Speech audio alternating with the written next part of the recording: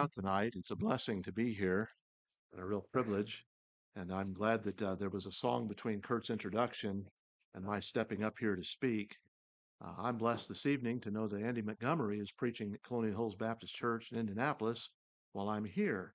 And I've known Andy for a little while, and we're still working on him, but he'll be a blessing to the church family there, I'm sure. Linda whispered in my ear this evening, fill them in on where the kids are because people have been asking, so I'm going to get it done with one fell swoop, all right? So our daughter Rachel is in South Carolina, and she and Joseph have 4 grandkids. They all look like me, except their skin's a lot darker. Our son-in-law Joseph, of course, is from India. He is a professor of biological engineering at Clemson University, and he's been blessed in great ways, mainly with ministry. Every Friday evening, they open their home to an international Bible study, and our daughter Rachel cooks international food, mainly Indian. She cooks Indian every day. In fact, Joseph says she cooks better Indian food than his mother, but he doesn't say it very loudly. But but she really is a quite an Indian cook. Doesn't use recipes. She just throws it all together, and people say it comes out great. They have about 40 to 50 internationals, mainly graduate students at Clemson University. A lot of Chinese in the past, now other areas that are mainly Eastern, and God has opened a door for them to see souls saved. Joseph serves on the pastoral staff at University Baptist Church in Clemson, South Carolina, where the two of them met, and we're pleased with that and thankful. Our daughter Sharon turns 40 next month. That's a big deal. So she's living at home, for which we're really, really grateful. Uh, we're so blessed to have Sharon in our home. Sharon is a developmental therapist. So she took another master's degree. She took it in early childhood education and works with little ones who aren't thriving, who aren't advancing on a scale. And so they are her customers or her clients until they turn 3. So she's a baby whisperer. She has about 30 children that she visits with every week. And her tools of trade are a trunk full of toys. She goes from place to place with her trunk full of toys, works with little ones and moves on to the next one, and really likes it.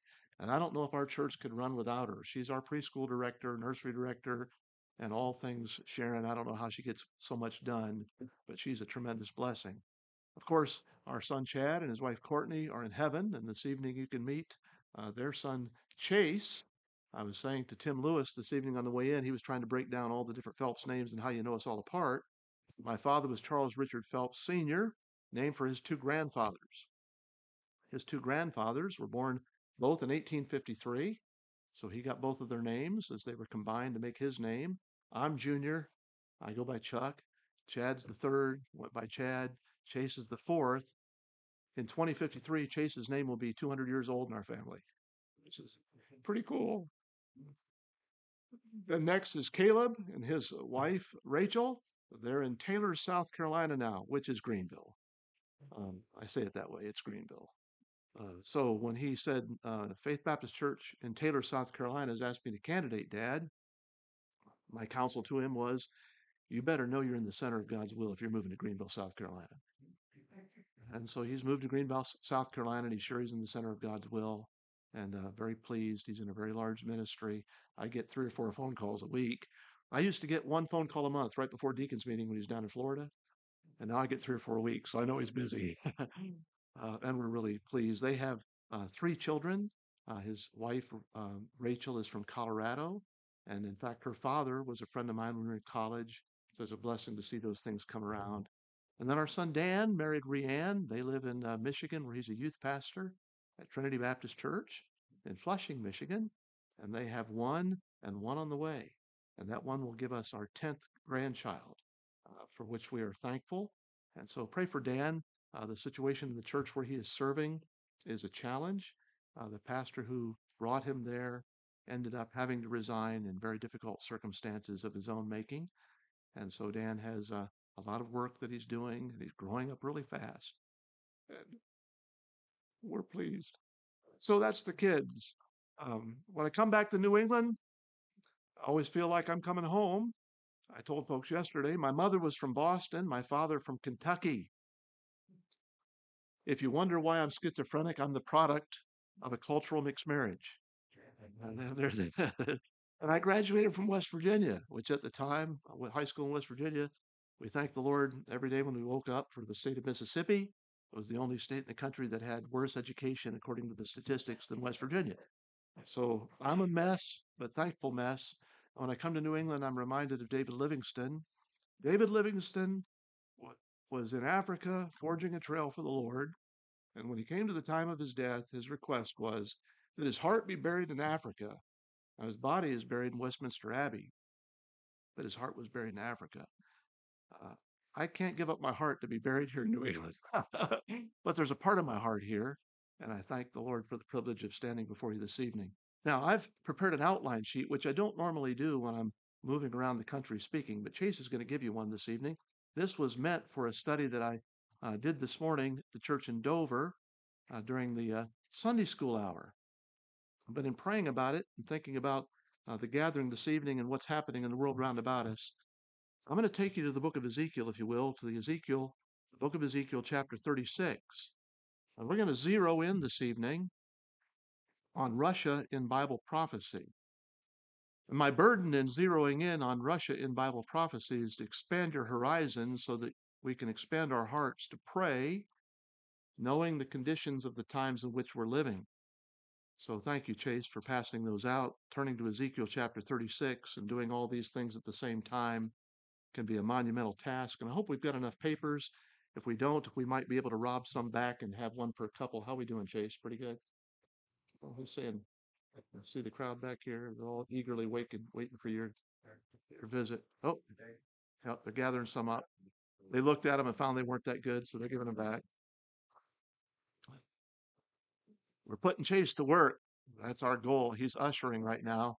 When he was really little, I put him to work as the light brigade in our church. He turned on the lights and turned off the lights. We have some light switches that are behind the platform in a really dark area. He was really little and he came to me and he could barely reach those lights. And he came up to me and he said, "Dad, it's really pooky back there." And so he's in advanced training now. He's moved from turning on the lights to passing out the literature. His first experience as an usher, and we're glad he could do it right here in New Hampshire. So thank you, Chase. Ezekiel chapter 36. We'll be there in a moment. And you'll see the headline on this outline, and I hope it'll rivet your attention, because the nations that we're about to look at this evening in God's Word are nations that are in the news this evening. And as we look at the news, we ought to be looking in the pages of God's Word and realizing we can't understand the news ever, not just in the circumstances we see right now, but ever. We can't understand the news unless we see it through the prism of God's Word. When we see the prism of God's Word, we understand where things are going. And we know the end of the story, and the end of the story is going to be wonderful. But right now, we're in some of the challenge of the story. So you'll notice on the outline sheet that I'm introducing a name to you, the name Vladimir Zhirinovsky. Vladimir Zhirinovsky, who's this fellow? Well, he's a political force to be reckoned with in Russia. As a deputy speaker in the State Duma, he's one of the highest ranking leaders of the Russian government. He's an ally of a man whose name you do know well. His name is Putin. He wrote a book entitled The Final Thrust South. In his book, Zhirinovsky says, Russia reaching the shores of the Indian Ocean and the Mediterranean Sea is a task that will be the salvation of the Russian nation. Russia will grow rich. Why did he say that? Zhirinovsky has an economic theory. His economic theory is you'll never get rich as a nation trading east to west. The wealth of the nations is found in trading north to south. Just look at the United States. We have open trade barriers between Canada and Mexico, and my, how the wealth flows in. Now you put yourself in Russia, and you're trading with China, which doesn't always go well, and Western Europe, which is even more complex. His trade theory, his economic theory is the only way for Russia to grow rich is for Russia to reach down to the Mediterranean. But there are a couple of countries in the way of the Russian border and the Mediterranean. To get to the Mediterranean, you're going to have to traverse through Ukraine. You're going to have to go down through Iraq. You're going to have to go down through Lebanon. And then you have this country named Israel. Interesting times. Mohammed Ahmadinejad, I want to say that 10 times fast, was elected president of Iran back in 2005. Now, he's not in office anymore, but the scent of his service is still there in Iran. Ahmadinejad, way back in 2005, this former college professor and devout Muslim who denies that the Holocaust ever happened, he was heard to dream about a day in which he said, "Is it possible for us to witness a world without America and without Zionism?" Did you know that in 2020, the United Nations set forth 23 resolutions? In the 23 resolutions in 2020 in the United Nations, 20 of them were clearly against Israel. 20 out of 23. Pretty tough record when you're Israel. As we open our Bibles this evening, we're going to be looking at Ezekiel chapter 38 and 39 in just a moment. We're going to discover an eschatological axis of evil. But before we do, we're in Ezekiel chapter 36. Long before the modern leaders of Russia and Iran were born, God spoke to his prophet Ezekiel. In fact, 2,500 years ago, give or take, Ezekiel was prophesying, and the words of his prophecy sound like something we could clip out of a newscast this evening. We look in Ezekiel chapter 36 and verse 17, and we read that Israel would be scattered. Israel would be scattered. Ezekiel 36, beginning in verse 17. The Word of God says, "Son of man, when the house of Israel dwelt in her own land, they defiled it by their own way and by their doings. Their way was before me as the uncleanness of a removed woman. Wherefore I poured my fury upon them for the blood that they had shed upon the land and for their idols wherewith they had polluted it. And I scattered them among the heathen, and they were dispersed through the countries according to their way, according to their doings. I judged them." Who scattered Israel so that they were so vulnerable that 6 million would be lost during the Holocaust? Who scattered Israel to the ends of the earth so that even today in America we find anti-Semitic thought being spray painted on the walls of synagogues? Who scattered them? God scattered them. He promises a scattering of Israel, and he tells them why. Because of their disobedience and their contrite hearts, or their rebellious hearts, rather. And in Ezekiel, we read also of a regathering. In fact, Ezekiel chapter 37 is all about that regathering. You remember the song, them bones, them dry bones? Well, that's Ezekiel chapter 37. But in Ezekiel chapter 36, God had already promised a regathering. In Ezekiel 36, we read beginning in verse 23, "I will sanctify my great name, which was profaned among the heathen, which you have profaned in the midst of them, and the heathen shall know that I am the Lord, saith the Lord God, when I shall be sanctified in you, or set apart in you, Israel, before their eyes. For I will take you from among the heathen and gather you out of all the countries, and I will bring you," God says, "into your own land. Then will I sprinkle clean water upon you, and you'll be clean from all your filthiness." Now, there's been a regathering in recent years, but the sprinkling of the water of righteousness has not yet occurred toward the people of Israel. But we read in verse 28 that God said, "And you shall dwell in the land that I gave to your fathers, and you shall be my people, and I will be your God." We come this evening to Ezekiel chapter 38. When we come to Ezekiel 38, we see that those who have been scattered and those who have been regathered will one day be attacked. God's word is very clear with regard to the attack that's pending upon the children of Israel. Ezekiel chapter 38, we look at verse 14. "Therefore, son of man, prophesy and say unto Gog, Thus saith the Lord God, in that day when my people of Israel dwelleth safely, shalt thou not know it? Thou shalt come from thy place out of the north parts, thou and many people with thee, all of them riding upon horses, a great company, a mighty army. Thou shalt come up against my people of Israel as a cloud to cover the land. It shall be in the latter days. I will bring thee against my land, that the heathen may know me, when I shall be sanctified in thee, O Gog, before their eyes." As we open our Bibles this evening to Ezekiel 38 and 39, we're being introduced to a very complex, but very interesting and very thought-provoking passage that I think has a great application to what we're witnessing even this evening. You see, Ezekiel chapter 38 is speaking of an invasion of Israel from the north. You'll see in verse 6, Gomer and all his bands in the house of Togarmah of the north quarters. You'll see again in verse 15, thou shalt come from thy place out of the north parts. You'll see in chapter 39 and verse 2, I will turn thee back and leave but a sixth part of thee, God warns this one called Gog. And I will cause thee to come up from the north parts and bring thee upon the mountains of Israel. God has predicted, prophesied a northern invasion. So let's talk about that this evening. Let's highlight it in light of what we're seeing. I've had the privilege of being in Ukraine 5 times. I love Ukrainian people. I've had the privilege of going there the first time when Sharon was in high school. Then over the years going back and sharing God's word with the same people that I met all those years ago. Then they were in Bible Institute. Now I'm doing graduate classes with them. Ukrainian pastors who have known tremendous oppression. I pray for missionaries by name that I know to be living in Ukraine this evening. Linda and I have had the privilege of being in Israel 6 times. I think it's 6, it might be 7. It's enough times that when we look at the pictures now coming across the news, we recognize the places. And it's in our heart.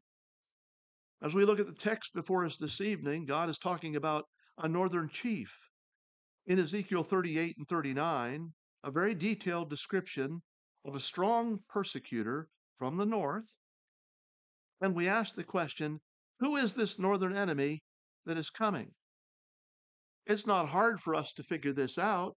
We just need to look on a map and say, I know where Israel is. Who's to the north? Lebanon's to the north. Are they in the news this evening? Yes, they are. It's the home base of Hezbollah. Who's to the north? Syria's to the north. Are they in the news this evening? Yes, they are. Although their wings have been clipped by much insurrection in their own homeland. Who's to the north? Iraq's to the north. Have they been in the news of late? Oh, yeah. Most Americans today, especially those who have soldiers that they love, know the topography of Iraq quite intimately. Who's to the north? Ukraine's to the north. Oh, we hear about them in the news. And then finally, you come to Russia. Straight line to the north, those are the nations that are to the north of Israel. So let's identify this northern army this evening with those things in mind. First, we see the Lord of this northern army. Verse 2 says, Son of man, set thy face against Gog. And we pause there. Dwight Pentecost, great prophetic teacher of Dallas Theological Seminary for so many years, noted that Gog is the name given to the leader of this confederacy. Who's the leader or the lord of this confederacy? A person by the name of Gog. Now, you're familiar with the name Pharaoh. When you hear the name Pharaoh, you think, well, that's the guy that ruled over Egypt. You're familiar with the title king, and you think immediately, probably like me, you're talking maybe about the king of England. We're familiar with the title prince. We read about the prince of Persia in the days of Daniel. But the title Gog is not quite as familiar. But Gog is a title of a ruler, just like prince or king or pharaoh.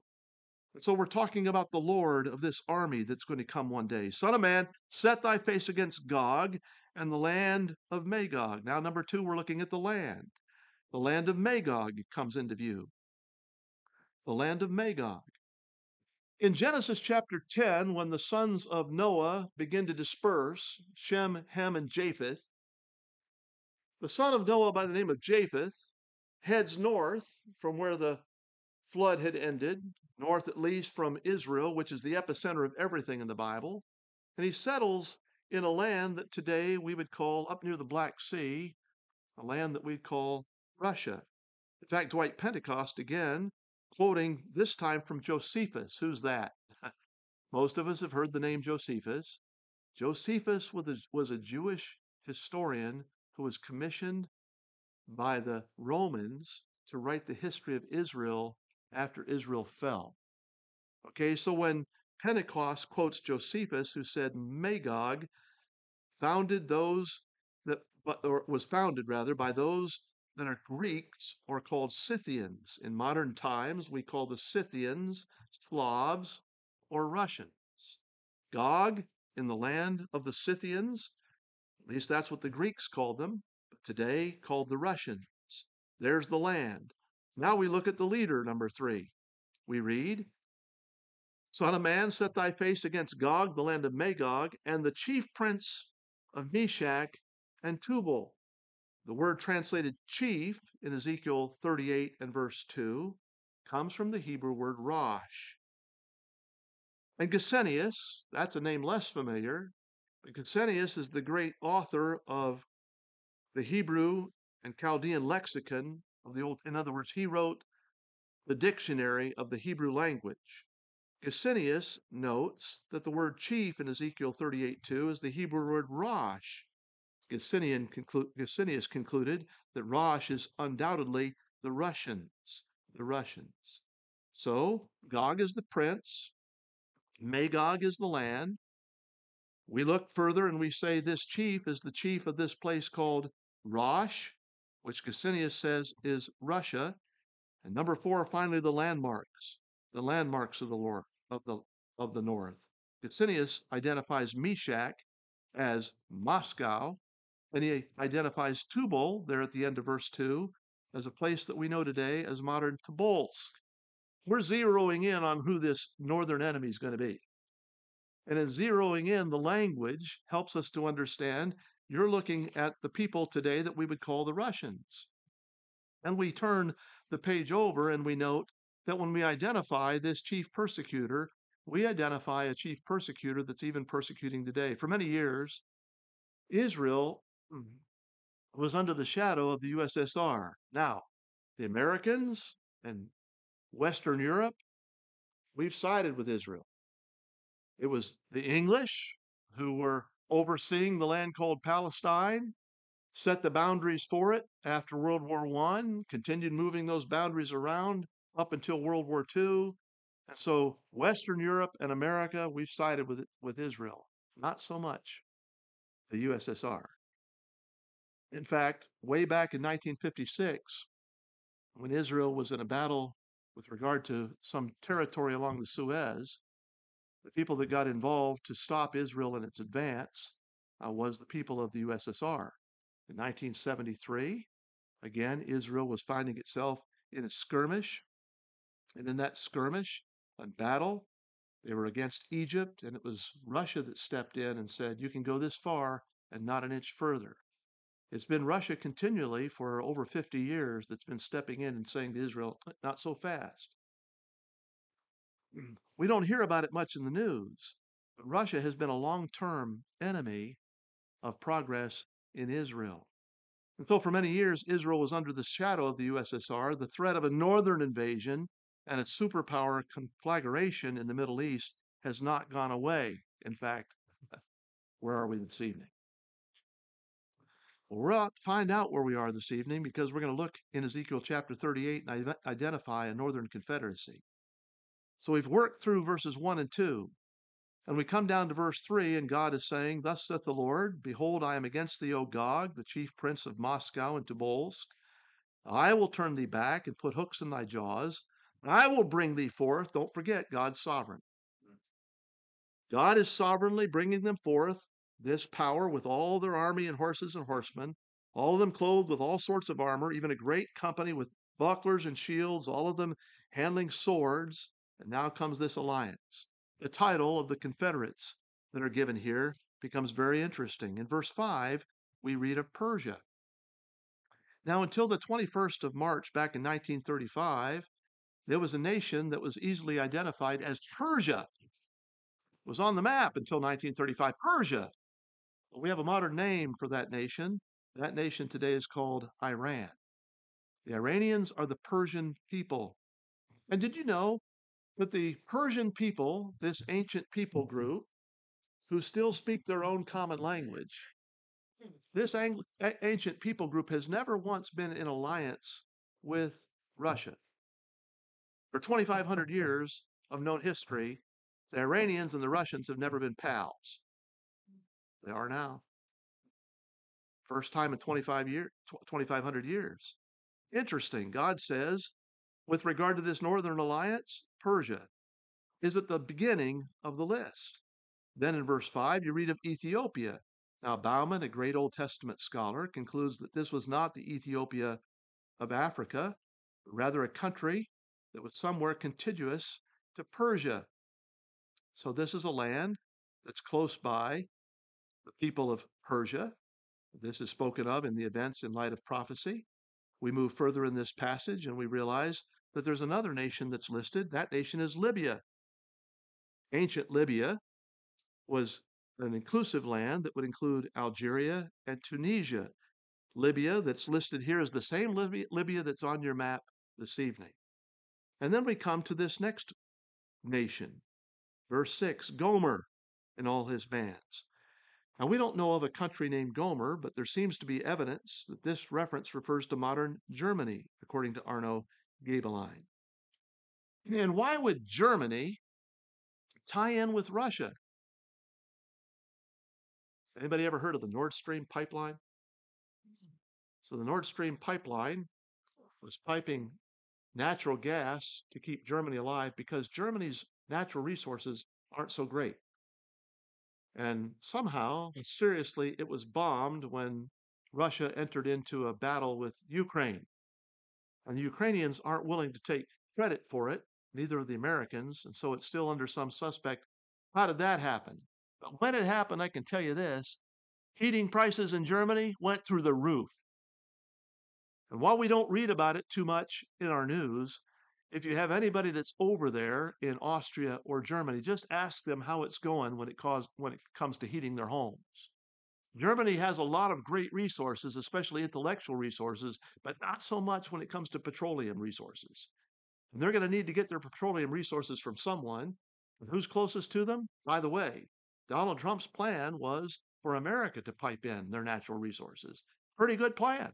And we've got plenty to do it. That's not happening. So now we're looking at an alliance together of these countries, of Russia, Iran, Ethiopia, which is some area that's contiguous to this part of Persia, Libya, which would include Algeria and Tunisia, Germany. Togarma is listed in verse 6. We come to this place called Togarma. This is generally identified as Turkey or Armenia. It's extended by some to include even Asia. So what's happening this evening in Turkey? There's a fellow over there in charge named Erdogan. Erdogan has been saying things to Israel this past week like, hey, you better take it easy on this invasion. If you don't take it easy on this invasion, and Turkey, by the way, is a nation in the NATO alliance. And so you've got a NATO alliance nation telling the Israelis to stand down when the Israelis are being invaded in their own homeland. Togarma, Turkey, Armenia. Then we come to Sheba and Dedan. Sheba and Dedan. Who would these people be? These are the people group that inhabit the Arabian Peninsula. So who would that be today? That would be Saudi Arabia, Yemen, Oman, Kuwait, United Arab Emirates. These are the people who come from this part of the world in the ancient times, the people of Sheba and Dedan. And finally, in this alliance, we find this place called Tarshish. Tarshish? Why, that's southern Europe. What's the place that Jonah wanted to sail to when God told him that he was supposed to go to a different place? He says, I'm going to set sail for Tarshish, southern Europe. Now, when we look at this alliance, you realize that these countries don't share common borders. It would be typical for countries that share common borders to enter into a political alliance, especially to attack a people group like Israel. So here's the question for this evening. These countries don't share common borders. Why would they form an alliance to attack Israel? Here's an interesting answer. They all have this in common. These nations are all very heavily influenced by a singular religion. They're all really Islamic countries. Now you say, whoa, Pastor Phelps. Russia is not an Islamic country. Well, there are 144 million people in Russia. 20 million of them are Islamic. And when you come to the topic of Russia and Islam, here's Putin way back in 2003. He says, we view the Arab and Islamic world through the greater part of modern history and their being our closest partners and associates. That's Vladimir Putin 20 years ago. In fact, in October of 2003, Putin traveled to Malaysia to address the Organization of the Islamic Conference and call on the Organization of the Islamic Conference to accept Russia as a member, saying, for centuries, Russia, as a Eurasian country, has been intertwined with the Islamic world. How many mosques are there in Russia this evening? 8,000. 8,000. So the alliance that you're looking at may not share common borders, but they do share a commonality in the evening that we're gathered here this evening. And if you know what the Islamic people are saying, the Islamic people are still saying what Ahmadinejad said so many years ago: we'd like to push Israel into the Mediterranean and have them be no more. I want to pause and just let what we've gone through sink in a little bit. Remember what I said? You can't really understand what you're reading in the newspaper, what you're watching on the news, unless you look at it through the prism of God's Word. And in the prism of God's Word says there's going to be a Northern Alliance. And I always want to say this by way of caution. We don't know the day or the hour. We can know the times and the seasons. And even as we look at these times and seasons and find them more than fascinating, but even convicting, we need to pause and realize that God could rescatter Israel right now and still bring them back. And you can look at a millennia out from now if God wanted to do that. And some preacher might be standing here in Ware, New Hampshire saying, you know, there's an alliance coming together here in 3023 that looks an awful lot like this passage. That could happen. But what is happening tonight is more than a little bit interesting. Because if you know your Bible, you need to know that this alliance was predicted 2,500 years ago, and it's never happened, but it's happening now. As it happens now, we better be looking up. Our redemption's drawing nigh. God's Word tells us to occupy till He comes. And as we occupy till He comes, we realize the Savior said, work, for the night is coming. When we look at what's happening right now in the Middle East, if we have loved ones who need to hear the gospel, we better not be waiting around. Now, that's true for every day. But God gives to us prophetic motivations for today that ought to convict our hearts to realize if you got a neighbor down the street that hasn't heard the gospel, that there's potential that there could be blood on our hands.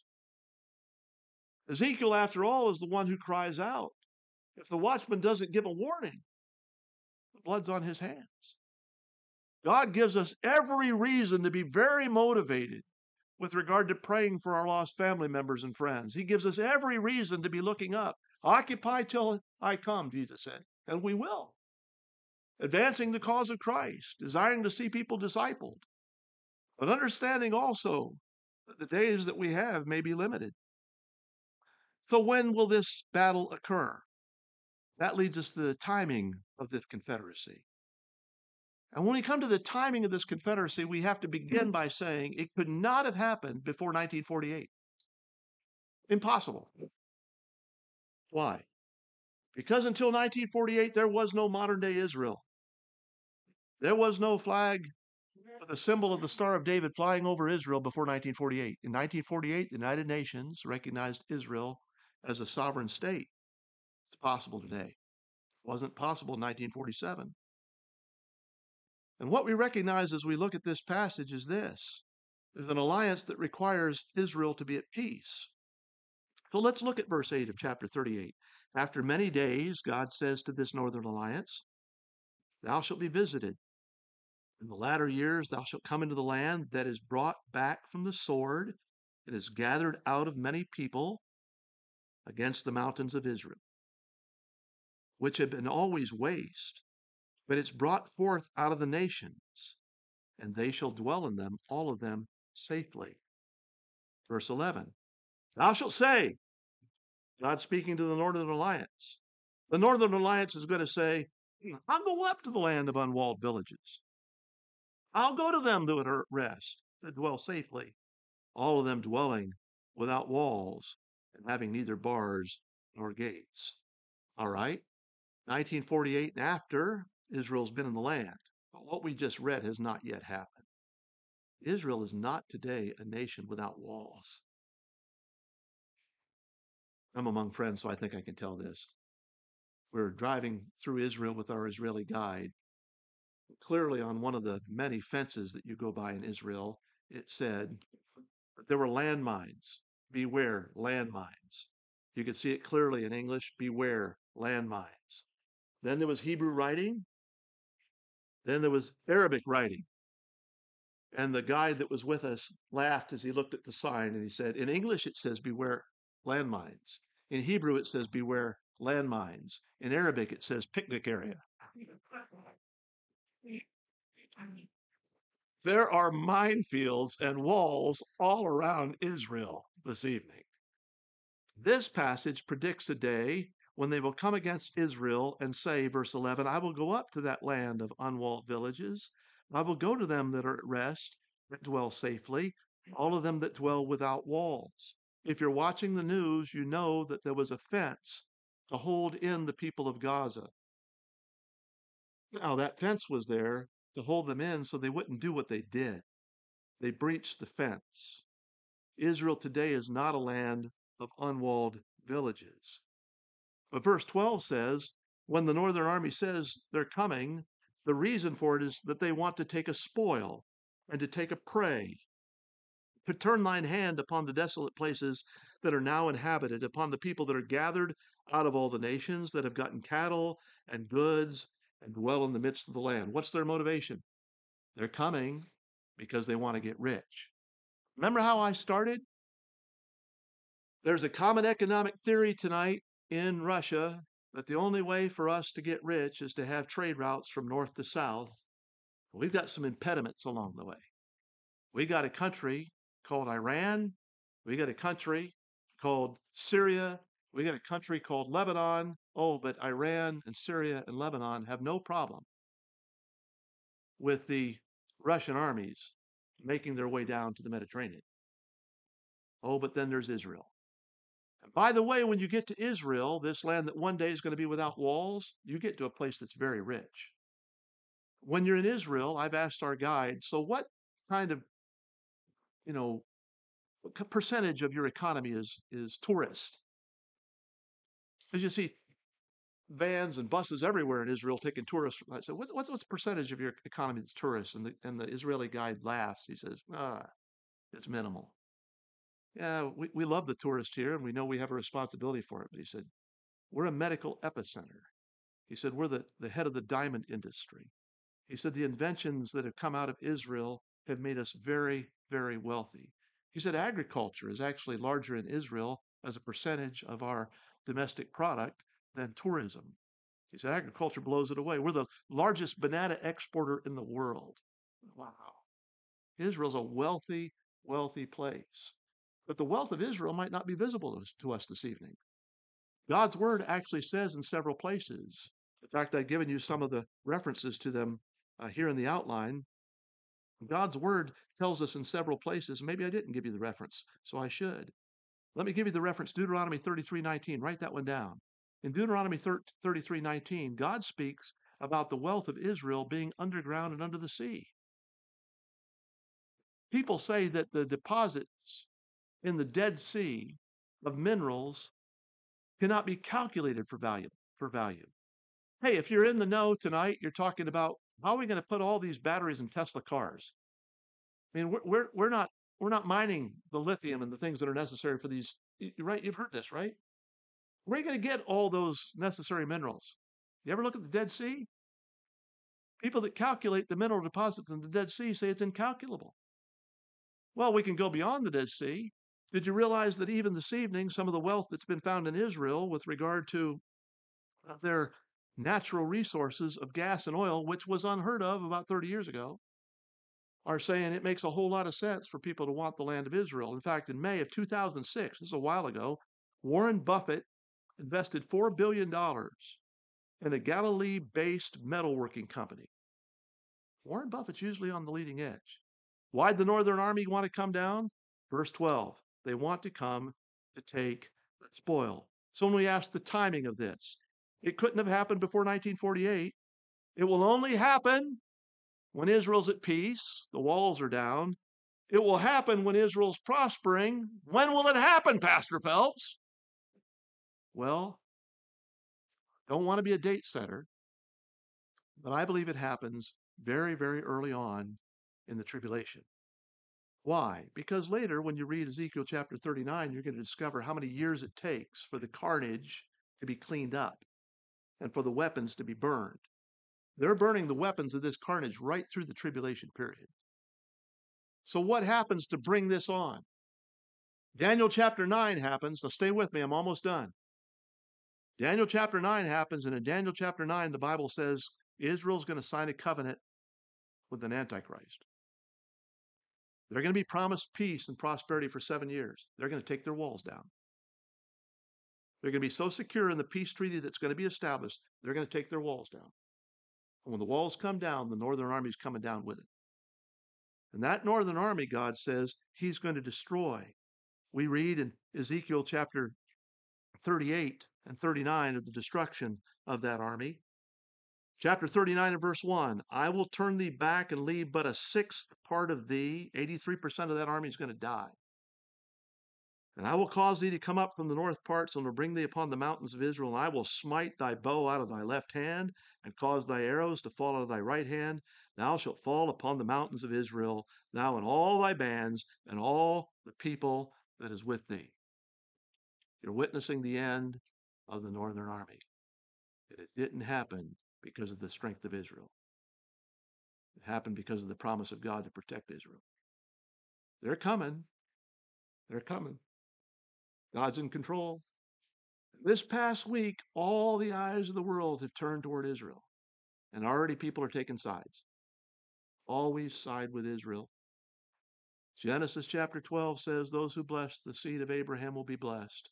Those who curse the seed of Abraham will be cursed. Always side with Israel. But I don't like their politics, and Netanyahu rubs me the wrong way. I was teaching a class in Lebanon a couple years ago. I said to pastors who were in Lebanon from Iraq, Iran, Syria, Jordan, North Sudan, Holland, of course, Lebanese, I'm being translated through Arabic, and I'm teaching dispensational theology. It was awesome. I was warned, don't put up any Jewish flags. You're in Lebanon. The people of Lebanon do not recognize Israel. We got a story to tell about that. Linda went with me to Lebanon. You can go to the national parks. There's no Israel on the map. There's no Jerusalem on the map. It just says Palestine. That's the Lebanese. So they said, don't put any PowerPoints up there like that. So I'm aware of that. But I put up on a PowerPoint the whole Middle East, and I said, let me read from Genesis. Genesis says God gave a promise to Abraham that Abraham's land would be from the great river of Egypt, most people think that's the Nile, to the great river, the Euphrates. And so I'm drawing this big circle. I said, now, God has never given all that land to Israel yet, but one day in the millennial kingdom, when Jesus is ruling and reigning with a rod of iron, not today, I'm not talking about modern Israel, I'm not talking about Netanyahu, you understand, but all this land, I drew this circle around all their homelands. I said, all this land is one day going to be Israel. And I'm being translated. But they understand English, some of them. And as I'm being translated, I said, so how do we feel about that? And this Iraqi guy goes, so. But they understand the scriptures and they're delighted that one day that all will be Israel. The events prophesied by Ezekiel have not taken place. They are expected, after all, as repeated in this passage, in the latter years, in the latter days. But an analysis of this passage leads many to believe that the invasion described takes place after the rapture, because the walls are down, the peace treaty has been signed, the people have been regathered. So what do?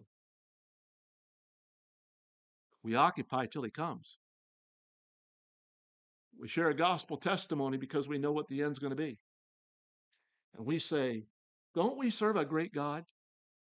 Who could imagine that 2,500 years ago, God could inspire Ezekiel to rip a page out of our current events and put it in front of us for us to consider it and have it be preserved these 2,500 years and make it so plain?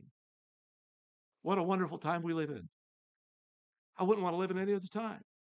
To be able to see all these things come together. It's so confirming of the greatness of the God that we serve and the greatness of his word. And while we look at these things that are far off, let's not forget, just as clearly as God shares his word for those who are far off, he shares his word for those who are near at hand. In other words, when we read something that steps on our toes, we better side with God because we serve a God who knows the end from the beginning. We ought to be able to say, hallelujah. We know what side we're on. Father, I thank you for the privilege this evening of being able to share your word with people that we love. And Lord, as we look in your word, we find in it treasures that are inexpressibly wonderful. Our hearts are riveted, our minds sometimes confused. But this evening, Lord, we know that we have a mandate that's found in the Psalms to pray for the peace of Jerusalem. And so, Lord, we pray for the peace of Jerusalem this evening. We pray for justice. We pray for a world right now that's forming sides without knowledge, but only emotion.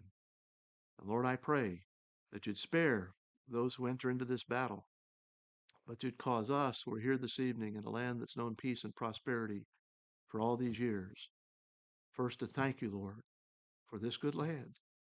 Thank you for the privilege of being able to gather just as we've gathered this evening in a place where our freedoms have been bought by the blood of those who are willing to lay down their lives so we can have freedom and justice for all.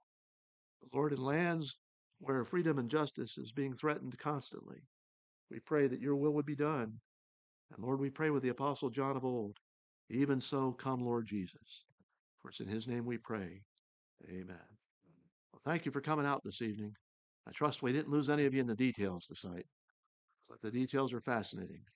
God bless you.